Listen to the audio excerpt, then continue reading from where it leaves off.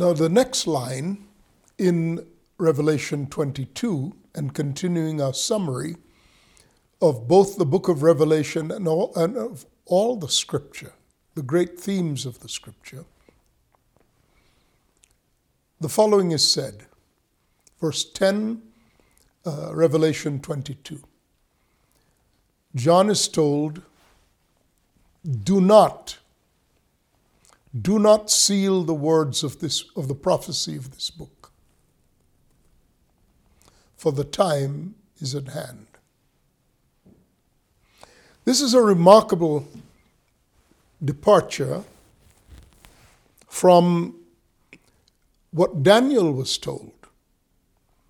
In Daniel chapter 12, concluding a series of prophetic utterances, Daniel asked the question, how long shall the fulfillment of these wonders be? And the answer was, well, he was given an answer that contained time, times, and half a time. So it was a riddle. It was a prophetic encasement. Time, times, and half a time.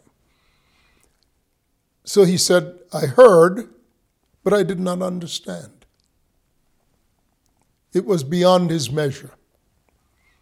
And so he said, then I said, my Lord, what shall be the end of these things? So he repeated his question.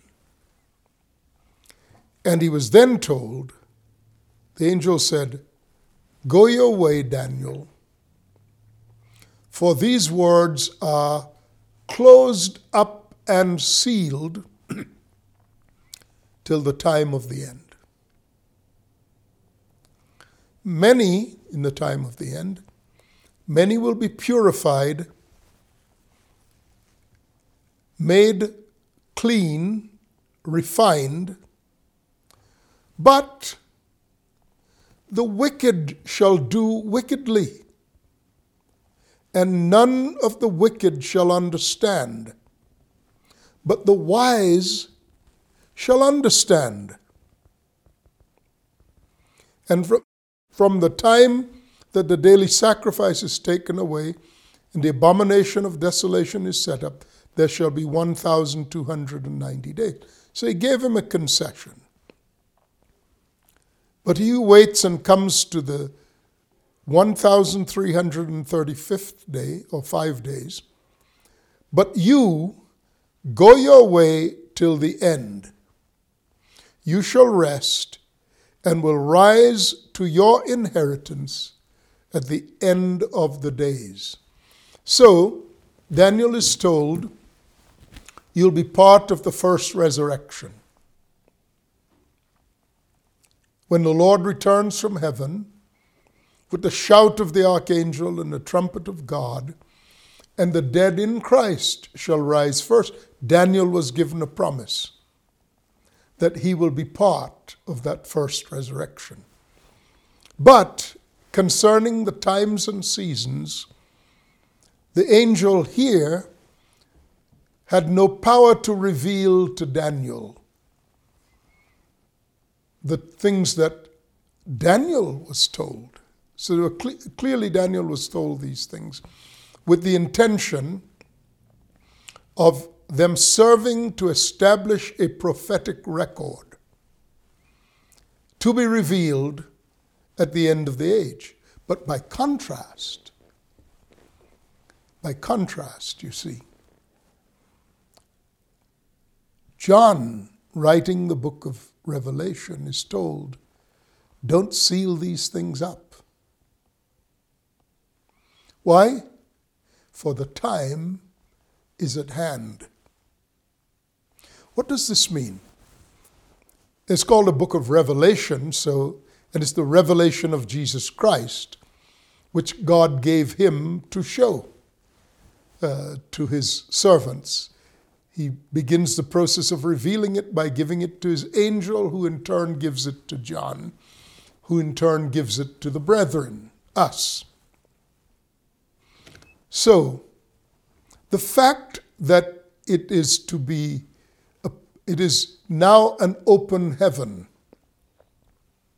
Now these matters are not sealed. You'll recall, of course, that in chapter 4, there's a great lament. Chapter 4 of the book of Revelation. There's a great lament in John, because he saw the one seated on the throne, and a scroll was presented to him, and he took the scroll, and it would appear to John that no one was found worthy to open the scrolls, to break the seals, and to unroll the scroll. That is when he was told, "Don't weep. The Lion of the tribe of Judah has overcome, and he's eminently qualified to take the scroll and to break open the seals." And there was a song of rejoicing that testified to his sovereignty and his legitimate right to take the scroll and to break open the seals and to reveal what had been hidden for long ages past. And that he proceeded to do. Part of what was sealed then was the meaning of things given to the prophets beforehand, before time.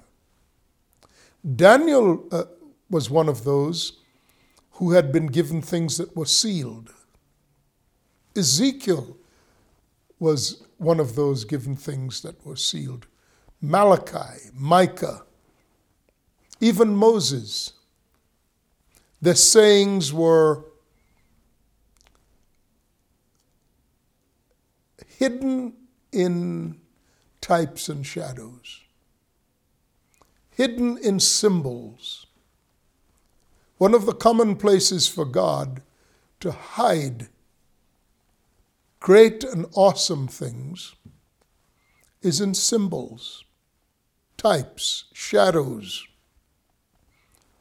And that tells us that all of them are supposed to be and meant to be revealed. Types, shadows, symbols, numbers, cycles of the appearing of things, the relevance of days, of sacrifices, all these things, every one of them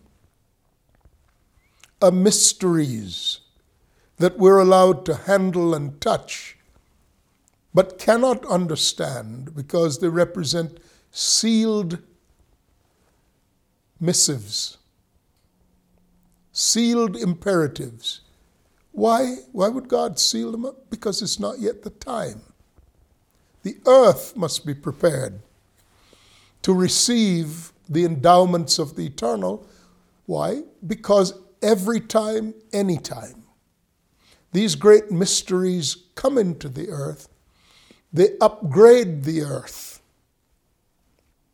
The earth is no longer the earth as it was before these things were revealed.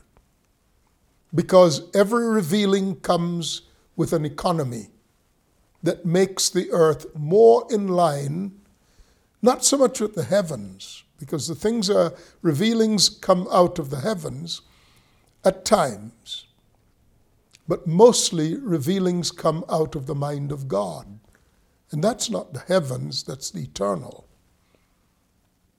These are the secrets of God that he plainly scatters and distributes, putting them, placing them in the custody of types and shadows. When all we have is type and shadow, we do not know the mind of God. And so religious folk have made types and shadows treasured mysteries. with no expectation that they would ever be revealed. It's kind of like finding an object that doesn't quite belong in an environment and placing it in a position of greatest significance, all the while not having a clue as to what this thing may contain. We're like that with mysteries. The mystery of the lamb slain and the blood used to sprinkle, among other things, the Ark of the Covenant. Religious Christians today want to recreate the temple so you could do that again. You could establish sacrifices and take the blood and sprinkle it upon the Ark of the Covenant. And that to them would be the religious destination where you got to go if you're ever going to be favored by God. If our ignorance had been better informed, then such ideas would be stunningly revolting. But they're forgivable because we're ignorant. Times of this ignorance, God once winked at. But the thing about God, you see, is once He reveals the thing, He will not accept as innocence or as worshipful the offering of our ignorance. He commands. Once God reveals the matter, He commands man everywhere to reposition their mindsets according to the thing revealed. That's repentance. Repositioning your mindset according to the thing that is revealed. So it's not acceptable. So when men should say, Lord, have we not done all these wonderful things in your name, prophesied, done miracles, done wonderful things in your name? His response is entirely understandable when he's revolted by, to the point of wanting to spew you out of his mouth. When he has done the thing and you insist on reclosing the veil, when he has opened the veil and invites you to come through, and you are insistent on closing the veil again and causing the same darkness that he now illuminates through the light of the glory of the knowledge of Christ, when you want to put it back into darkness, God will vehemently oppose you. He resists that kind of pride. And those who will come boldly through, though with humility, will find grace, the grace of revelation, the grace of understanding. So, as the times come when the thing that was hidden is now to be revealed, God does not close up the veil again. In the case of Daniel, those things were not timely, so he closed up the veil, sealed them up in a book. The book of Revelation is the breaking of seals, which is to say the revealing of things. And now, the things that are revealed in the book of Revelation are not again sealed up. That's the point. So, what we're being told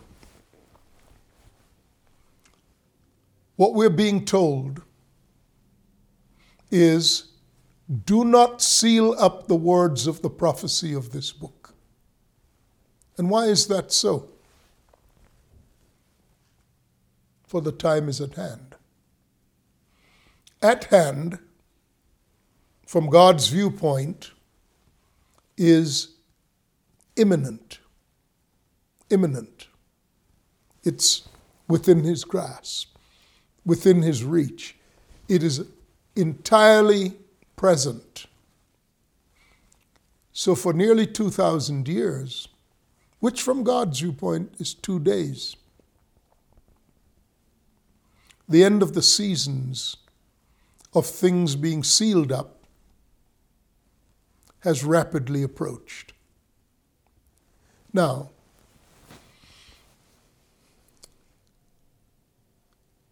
when that happens,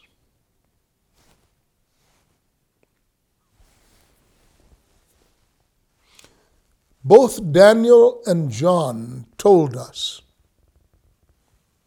that a particular administration of God will accompany the time of the end. That particular administration is this: he will give men over to the choices that they're making in that time. Here it is from Daniel.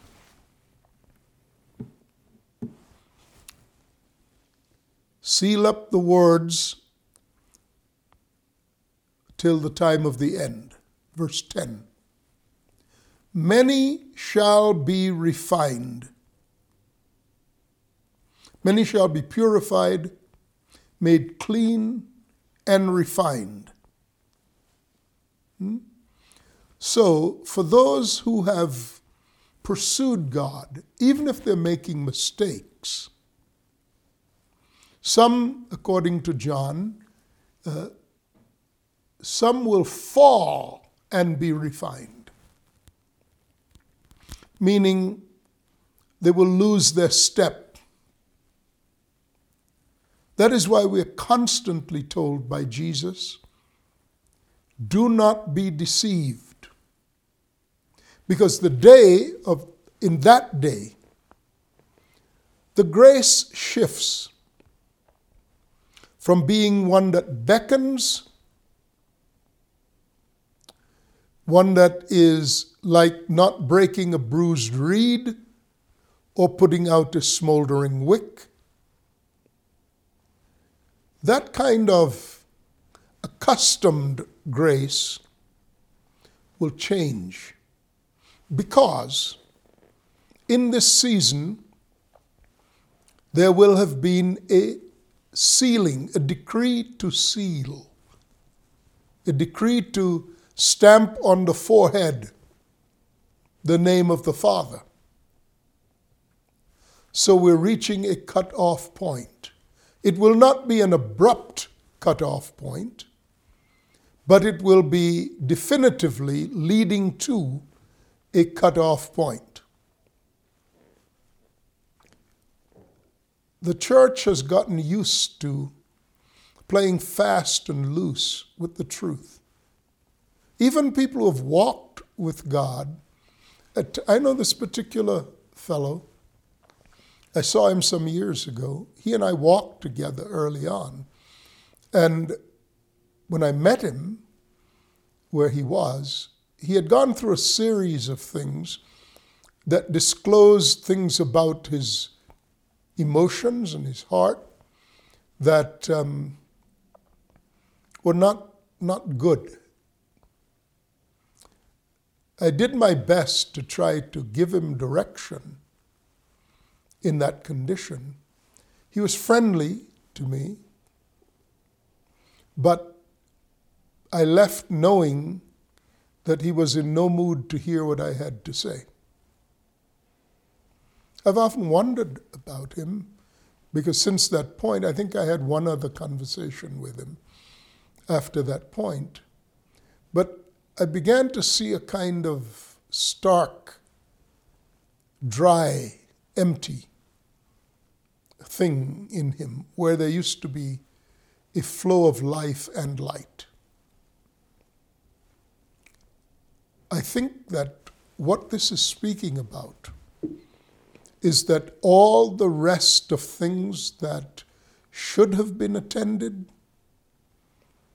but have been neglected will overwhelm. And the point of that is for them to recognize the condition that they have coddled and ignored and stepped around and not been diligent to have the Spirit of God both root out and heal. So he said,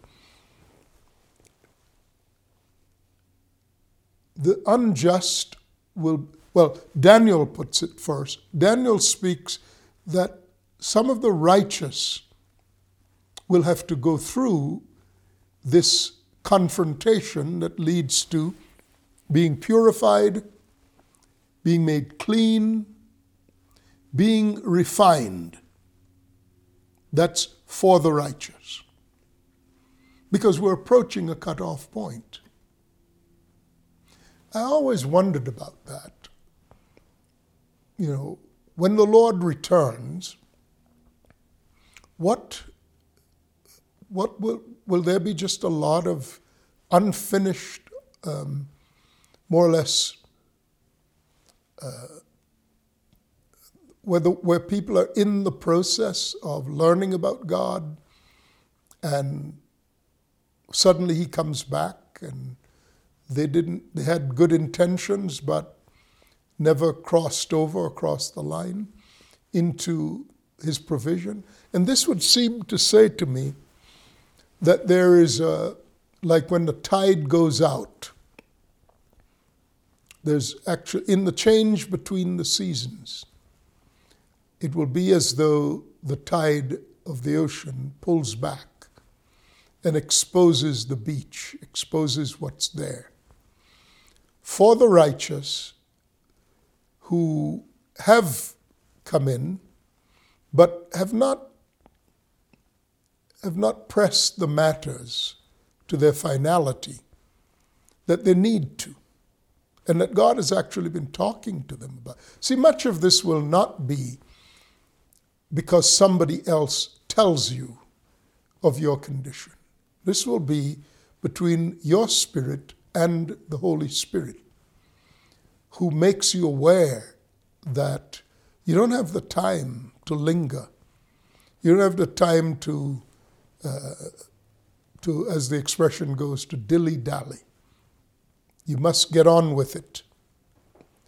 So some will be purified by the circumstances. The circumstances of a person's life at that time will highlight the things that have been neglected. Whether the neglect is the function of disobedience or the painful nature of coming to grips with things that need to be addressed, whether they have to do with the lack of revelation, even if you may have been given the revelation but not applied it, not seen it, to apply it. Whatever it is, God will finish in those who are inclined to finish. God will finish that work.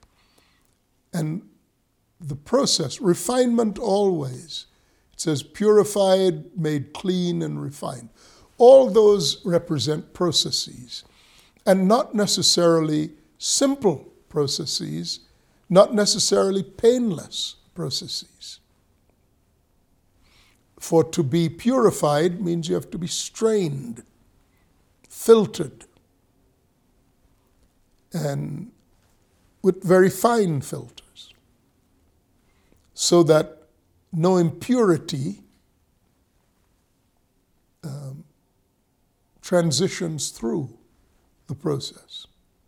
Similarly, made clean, I think of how water is purified and recycled after it goes through a certain process, like reverse osmosis, and it's clean.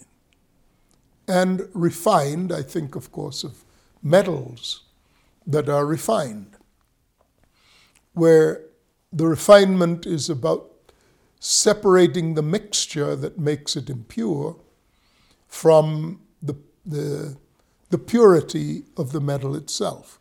All these are very intrusive, onerous, and sometimes difficult processes. But what is the alternative? The alternative is to have the Lord return and persons not be ready. But there's the other side of this as well. And that's why he says, but the wicked shall do wickedly, and none of the wicked shall understand, but the wise will understand. Now here it is the same thing that is said now in John's rendition of it.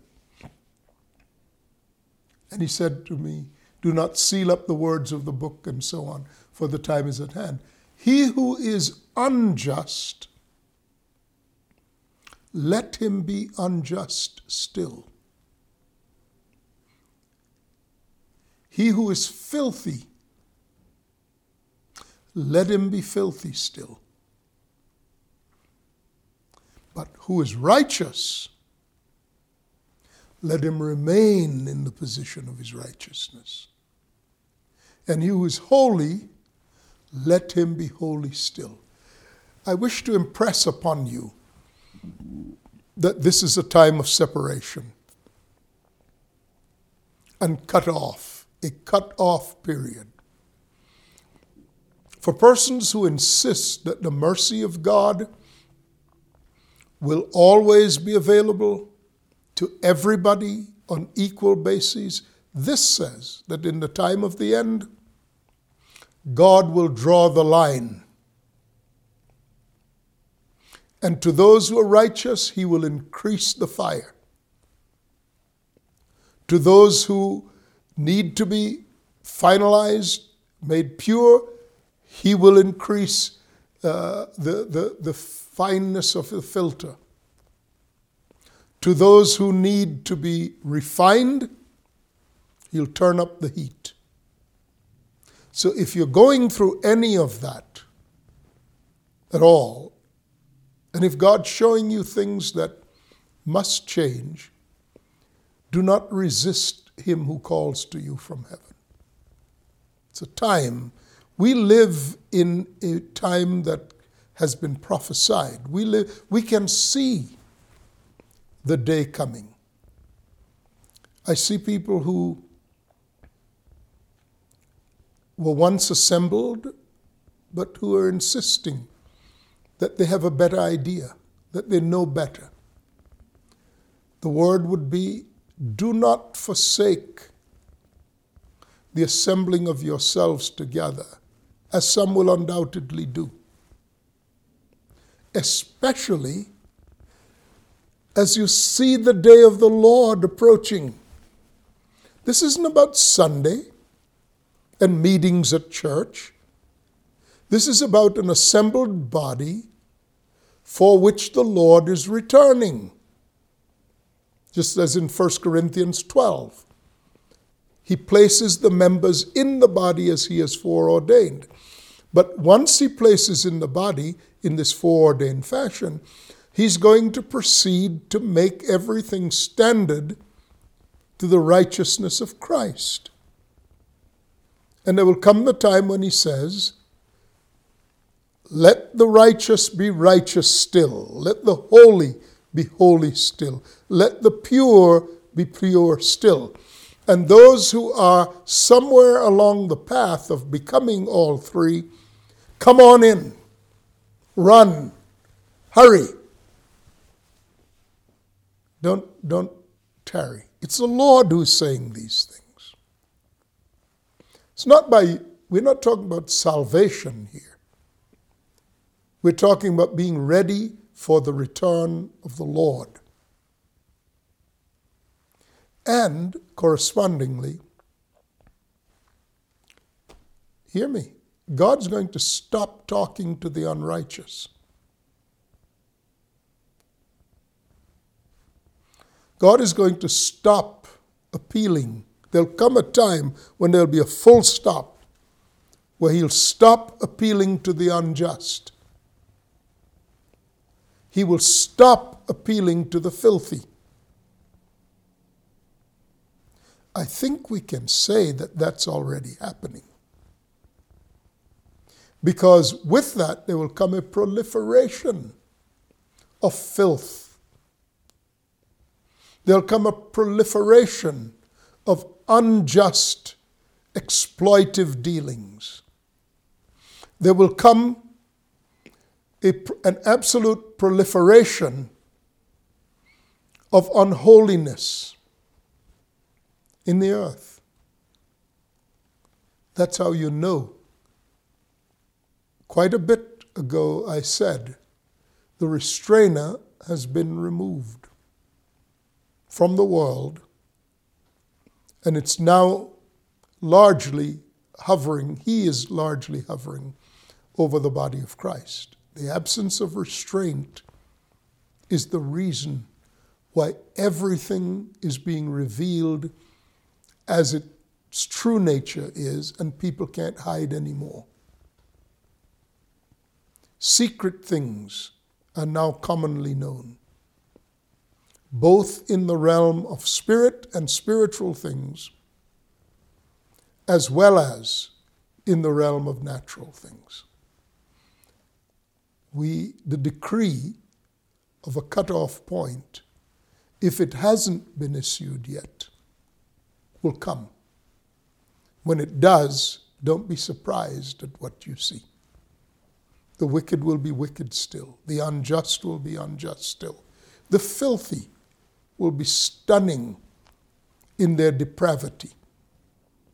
But also, you'll see the revealing of the righteous. You'll see the revealing of the holy. You will see the revealing of the just. And if you're in any way in this continuum and not fully one side or the other, hurry to the extreme, because God has allotted the end of these times with this demarcation that will separate between the holy and the profane. Again, this is one of the other summaries of the book of Revelation. I'm Sam Solon. We'll continue our discussion. I'll see you then. Bye now.